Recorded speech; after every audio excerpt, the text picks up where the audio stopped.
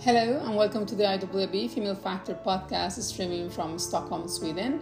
We are interviewing businessmen and women, professionals, business leaders, executives and entrepreneurs from different countries and industries who will share their career journeys and unique perspectives. We will also learn who have been the women behind their success, which we call the Female Factor. And my name is Tati Lottiger. I'm an international business lawyer and I am the leader of the IWIB group, which is represented in different cities across Europe and the Americas, and hopefully we will expand even more. So welcome to listen in and join me together with our international business community to get inspired and learn from each other together.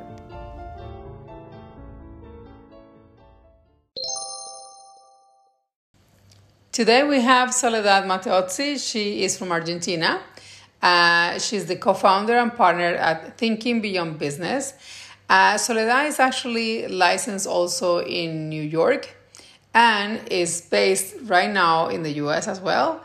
And she has over 15 years of experience in foreign investment law, cross-border transactions, compliance, corporate governance, and data protection. She is actually someone that I have met leading the philanthropic efforts of women's organization here in Sweden. And then I have seen her working as well in China. I mean, it's impressive to see your career, Soledad. Can you please share your journey? And how do you find your passion for sustainability? Yes, and it's true. It's been a long journey, but I think every step of the way, and all the things that I lived, the different countries, and the different things that I did are a consequence of what I am today and what I'm doing today. So I think that I will start telling you that I am from the south of Argentina. I'm from a region called Patagonia. It's a national park that it's surrounded by lakes and rivers. And I think since I was very young and my teenage years, I spent long time, most of my time outdoors. And in our community, we valued so much our little part of the world. And we understood that was something that we needed to treasure and to protect. And it was fragile at the same time. So it's something that it was always a part of me. We always... people will come from different parts of the world too, because it was a touristic place, and we were so concerned about how they could impact in a negative way. In school, we will go and clean the mountains. It was something that I think it's part of who I am since I grew up, and something that being outdoors and being in nature is something that gives me peace and calm. And I have this feeling that it's something higher, something that it's above anything else. And but I always was like a very adventure spirit, I think. And even though I was from the south of Argentina, I wanted to live and work abroad. I wanted to explore the world from a very early age. So as soon as I could, I went to Buenos Aires to study law. And I had this dream of working and living in New York City. I saw the city, in the movies, and I thought that represented to me excitement and adventure and success in many ways. And so I graduated from law school in Argentina, and I worked really hard to allow me to go and study in New York. So I did a master's in law and international law, corporate and finance law in New York. I became a New York lawyer. And I started working as a corporate lawyer in New York, and I worked for many years in this law firm, doing business law, M&A, compliance, private equity, representing companies and financial institutions. And it was a very exciting job. It was fun and it was lucrative, I think.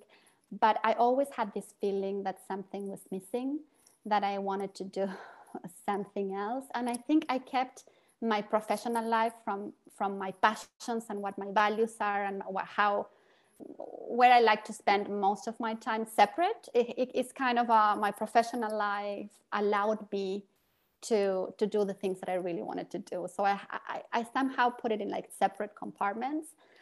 And but I will try to fill my bucket by doing things. I work pro bono voluntarily for things for causes that really matter to me. So I work helping different charities, NGOs, helping children in need in Latin America, the region where I grew up, doing microfinance to support women entrepreneurs. We had very little resources, and that kind of filled my bucket many times. But I always had the feeling that was not enough. And I think this became more evident when I had my daughter. And I had my daughter, Adele. And then soon thereafter, 14 months later, I had my son. And I struggled so much trying to work as a corporate lawyer. At that time, I was the partner in charge of the New York office and trying to spend quality times with my kids. And I felt that this corporate structure format, traditional America, was not allowing me to do that. And I knew something needed to change and I needed to do something different. And I think at that time, I think it was fate, I don't know, that a headhunter called my husband with an opportunity for him to work for a great company in Sweden, in Stockholm. And we thought, okay, Scandinavia, this is really far. We always wanted to live and work in Europe because we have very international families, and our families are originally from Europe. But we didn't know so much about Scandinavia. So we started researching and we thought, oh my God, this is a great quality of life. It could be a great place for us as a family. And for me, it was the push that I needed to quit my job and do something different and spend more time with the kids. So we did the change and we moved to Stockholm. And once I arrived there, I was really fascinated with the Swedish culture. So surprised how things could be done in a different way. So in many ways, I realized that a lot of things that were important to me and that I grew up in Bariloche, like spending time outdoors, taking care of your health and well-being, that I kind of forgot while working in the corporate world in New York, were so relevant in Sweden. The kids' education, they spend so much time outdoor in contact with nature, that there was something that I forgot that for me was such an important part of who I am. And I was so happy that my kids were able to do this. And I met a lot of amazing individuals like you, Tati, and companies, entrepreneurs, that they had a different perspective to work, more balanced life. So spending time with your family, personal joy and time outdoors, or doing whatever you like to do, it was very valued. And it was even a necessity, I think, in terms of productivity for a company. And that will keep your employees more engaged, and the companies were successful working that in that way. And also it's a society when there's a lot of equality between women and men, and that was very surprising for me as well. Where how so? What was the difference between the role that you had, for example, as a female partner in New York? Because that is the highest that you can get into a law firm. I mean, then you're a powerful woman, and in New York, the capital of the world. Why would you see that the difference would be in Sweden? What was different that you thought it will be more equal? In New York, first, you don't have by law a maternity leave. So it depends on each company, and it's changing, and it has been changing. But at that time, I don't know, when my daughter it was expected from me to go back to work, and the format and the structure was not there for me to allow me to take some time off and be with my kids and then come back to work. Because if I took that time, then if I want to go back, then the space was not there. So that it was something that it was totally opposite in Sweden. And in Stockholm, I realized that women can take such a long period of time to be with their kids, and then when they go back, they can go back in a way on their own pace. maybe half time until they're ready. And then when they're ready, most of the women go back to work because the structure is there and that to allow. Yeah, daycare is ready for you. It's like you don't have to worry about getting a daycare that, in Sweden is something that is just part of your benefits. I mean, you have a place for your kids. So I guess daycare was also part of a freedom that at the end, you not only, because you were very busy when you were in Stockholm. I remember that. I remember you were the chair for philanthropy at one of the international women's club, right? Yes. And that, exactly. The daycare that they were so happy, first of all, my kids, going from a very young age to these doggies that they said like the little kindergarten, that they will spend most of the time outside and playing with their friends. And that allowed me to have free time to do things that I wanted to do. So I joined this organization, the International Women's Club, and very soon I was heading philanthropy for them. There was something that I was passionate about, and we worked for many years helping big organizations and charities like UNICEF or Oxfam and smaller Swedish foundations and foundations from all over the world, from Latin America, from Europe, also from the US, helping mostly children in need. I was in charge of putting together programs to raise funds for specific projects.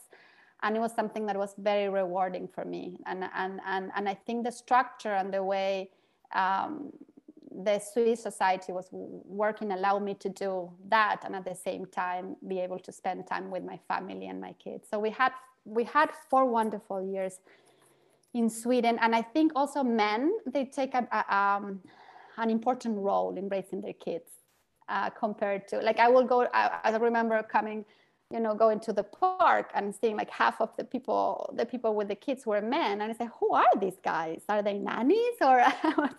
Okay, so now I understand why you said that it was a different, I guess more equal yes, because dynamics between men and women. Yeah, it's really divided. I think it's as a society.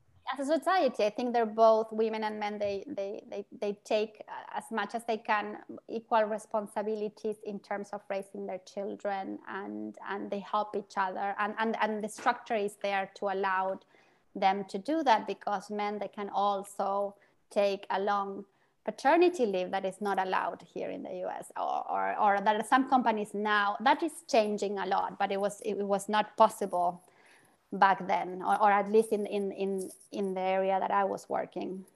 So tell me, sorry, I was going to ask you about, when was the call that you felt about sustainability? Was it when you were in Sweden, or because I know that you, after Sweden, you travel more, so please continue. I don't want to interrupt. So I think it was a journey, because Sweden gave me the perspective, all the social aspect that you can work you need to have a balanced life. You really need to understand what is their needs and concerns of your employees, of the people around it, the people that you affect while you're doing business. And if you do that, you become such a better company. So all that social aspect of sustainability, I think I learned, was like kind of a wake call that I learned in Sweden, and gave me totally different perspective. And then we moved to Asia, because we continue with our adventure spirit. And my husband had the opportunity to work and lead a region for Asia for a Swedish company based in China, in Beijing. And I was able to continue working the non-for-profit sector for helping foundations in the region. And as well, I was given the opportunity to open the China desk of an Argentinian law firm in Beijing at my own pace. I was my own boss, and I thought it was such a great opportunity for me, not only to experience such a different culture, not only from a expat wife perspective, but also working there and learning how the business environment is over there. But I think what I've learned in terms of sustainability and what brought me here in Asia and China was the fact that how a very rapid economic growth could while neglecting the environment could really affect a country and a world. And it was very shocking, even though we researched and we understood that we have pollution in China and Beijing, I didn't realize how bad it was. So when we moved there, the first thing that you do when you wake up, you don't check the weather channel, you check the rates of pollution. And most of the days is really high, and some days you can feel it, you can smell it in the air. It's very unhealthy for all the community, for everyone in the city and in most parts of China as well. And you have to have air purifiers in your car, in your house, in the schools, for those who can afford it, but the majority couldn't afford it. And I realized, oh my God, this is not that it's happening in 30 years or 20 years. This is happening now to our world because of the consequences of rapid economic growth, the coal industries, and the effects that businesses and governments are having in our environment. And I was really afraid that this could happen to the rest of the world really fast. And I wanted to be part of the solution. I wanted to help businesses understand that there is a better way of doing business, that we have to be fair to the Chinese government. They're doing a lot to try to fix this.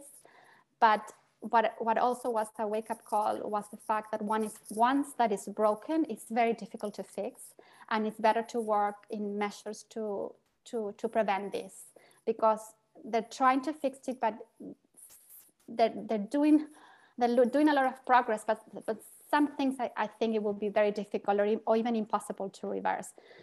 So when I came back to the US, I started studying about that. I did a certification and a whole study about environmental social governance. I studied that for a year. I wanted to understand what governments, what companies were doing, what are the regulations that are applied in different governments, and how can I be part of the solution? How can I bring my skills as a lawyer and my global perspective that I have towards helping my community where I'm currently living. I'm based in Connecticut right now, and help raise awareness that this is happening and there is a new way and a better way of doing business. And this is how I founded. I met my partner here, that is a fantastic woman, Silvina, that she went through a very similar journey. She is from the business side.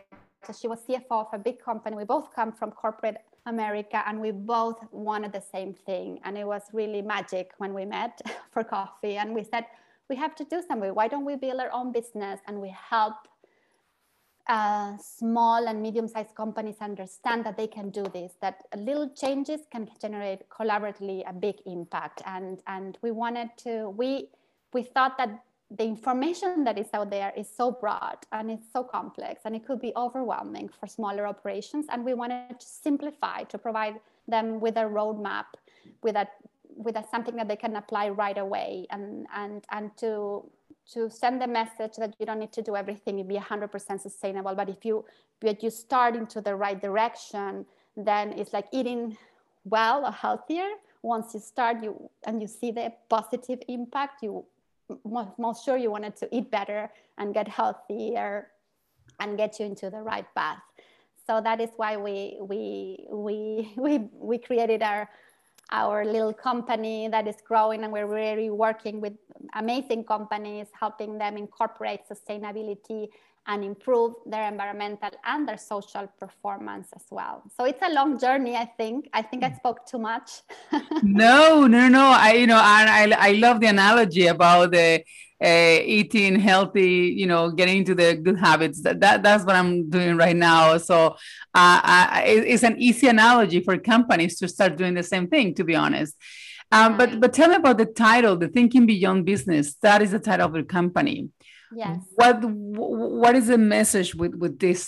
Because it's a very telling title, Thinking Beyond Business. Yes, I think there is a new way of doing business. That is the way of doing business that all the new generation and the new world, the new consumers, the new employees are demanding. And this new way of doing business is moving away from the traditional idea that companies and businesses the purpose is only to make profits for the benefits of their shareholders, and that's the duty of care, and that's what they should care about. So we're moving a little bit away from that and seeing things in a broader perspective. So our duty is to all our stakeholders, all the people that we affect when we're doing business, and considering the effect that our business has in our planet, in our environment, and the effect that it has in our society, the social effects that it has. So it's considering the 3 Ps, we call it. It's like the planet, it's all profits, because of course, as a business, you are in business, you want to make profits, but also considering as well the planet and the people that is around your business. And if you consider those 3 things, and there's a balanced approach to those 3 things, you do business in a much better way, in a way that is being demanded. But I think we studied a lot of companies that have been studying this new generation for many years, and it's amazing the percentages and the statistics around this. For example, 84% of millennials will not work for a company that has not incorporated sustainability within their policies.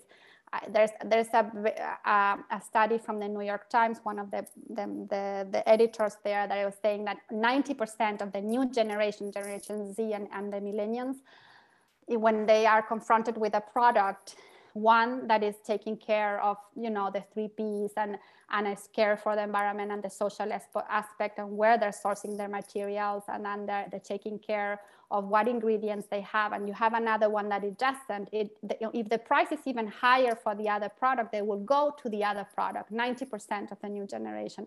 So if you don't adapt as a business, if you don't consider this in the short term, long term, longer, medium term, you will just become irrelevant. So it's not only that you should think about the impact and you should try to be part of the solution, but also from the business perspective, you should consider this as a way of being resilient and surviving, because it's just the new way that the world is going, that we all want to go into that direction. And is this study from just the US, or because I think in Sweden there is a quite high awareness of that? I was surprised that then in the US is 90% of the younger generation will think about it. Yes, this is a study done by Con Communication and Nielsen Communication, and I believe it's in the US. It's a US study. But it will be interesting to be how it will be. I think, different countries have different approaches. Sweden, I think it's so innovative and looking forward in terms of the environment and the different ways. There's so many creative companies. The way, I think so. Yes, they lead the way in many ways of recycle, and companies are thinking on circularity and the ways that they can design their products in a way that considering the end life as well, and they reuse, and how we can try to reduce waste as much as possible. That is one of the goals that we have in the Sustainability Development Goals from the UN, is try to reach 0 waste. Well, I am absolutely impressed by this transformation, because, of course, I've been also working for corporate America, but it's nice to see that this new trend is making an impact, and I'm sure that you will be making a positive impact in those companies that will hire you. But Soledad, our episode is almost coming to an end, and before I let you go, can you please share with me and with those listening, who are the women that have made a positive impact? Who are those behind the female factor in your life, and why? There are many, I think, women. I think if I have to choose a few from my personal life or my immediate life, will be my mom and my grandmother.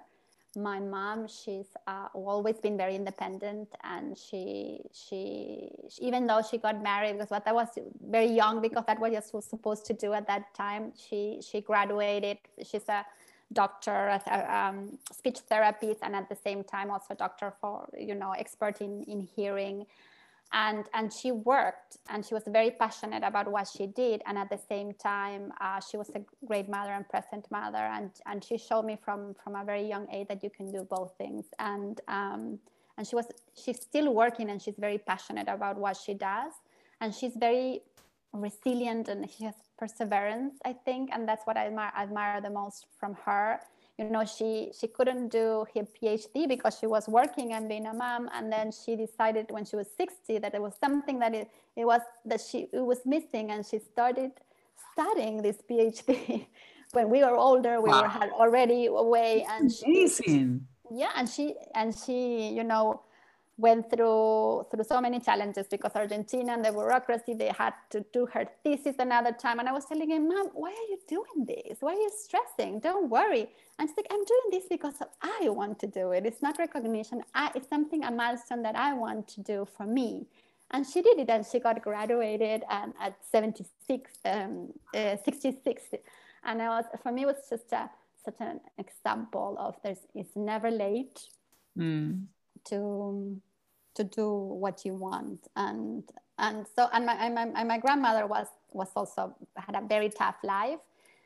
She was so strong emotionally and always with a positive attitude towards life. Anything bad could happen. She will never complain. She will say, 90% is attitude and 10% is what's happening to you. So she will turn things around, put humor, and had a very positive attitude towards anything and everything. And that's something that I grew up and that I admire a lot, and I try to communicate to my kids as well. So it's a combination, I think, of my mom and my grandmother. And from I think a big figure that I admire, and I think she recently passed away, was Ruth Bader Ginsburg, the Supreme Court judge. Yes. Also, such an amazing woman. She studied and worked in a men-dominated society, and she fought for equal rights for women, and she became the Supreme Court judge and continued to build consensus. And I so much to learn from her. And as your mom, she continued working regardless of age. There's no age for women like your mother or Justice Ruth. I forgot the last name. Yeah, Ginsburg. Yeah. And just to come to an end to this very inspirational podcast and very informative, I think for those companies listening, what you guys are doing is pretty, necessary. And but what would be the last thought or the takeaway for those listening? I think one of the things will be, it's progress, not perfection. You don't have to do it all, but you can start with something, and any small actions can create a big change. So that's one thing that I want companies and people to know, even from in your life, to become more sustainable, to recycle more, to compost more, to take care about something, a cause that to give back to something that you care about. It's little things that make big change. So don't get discouraged by that you need to do it all. Just move in the right direction and start with something. I think that will be something that I would like to for a takeaway. And also that follow your passion and do what you do. I wish I knew this before. So listen to your heart, to what you think is valuable to you and that you care about, and you can work doing what you love and do it successfully. Soledad Matteozzi, thank you so much for being with the IWIB Female Factor podcast. No, thank you so much for having me. It was a pleasure, Tati. Thank you. Thank you for listening. To learn more about this episode, you can read the description, or you can also go to our website, www.iwib.online. You can also follow us on Instagram at IWIB Business Network. Until next time.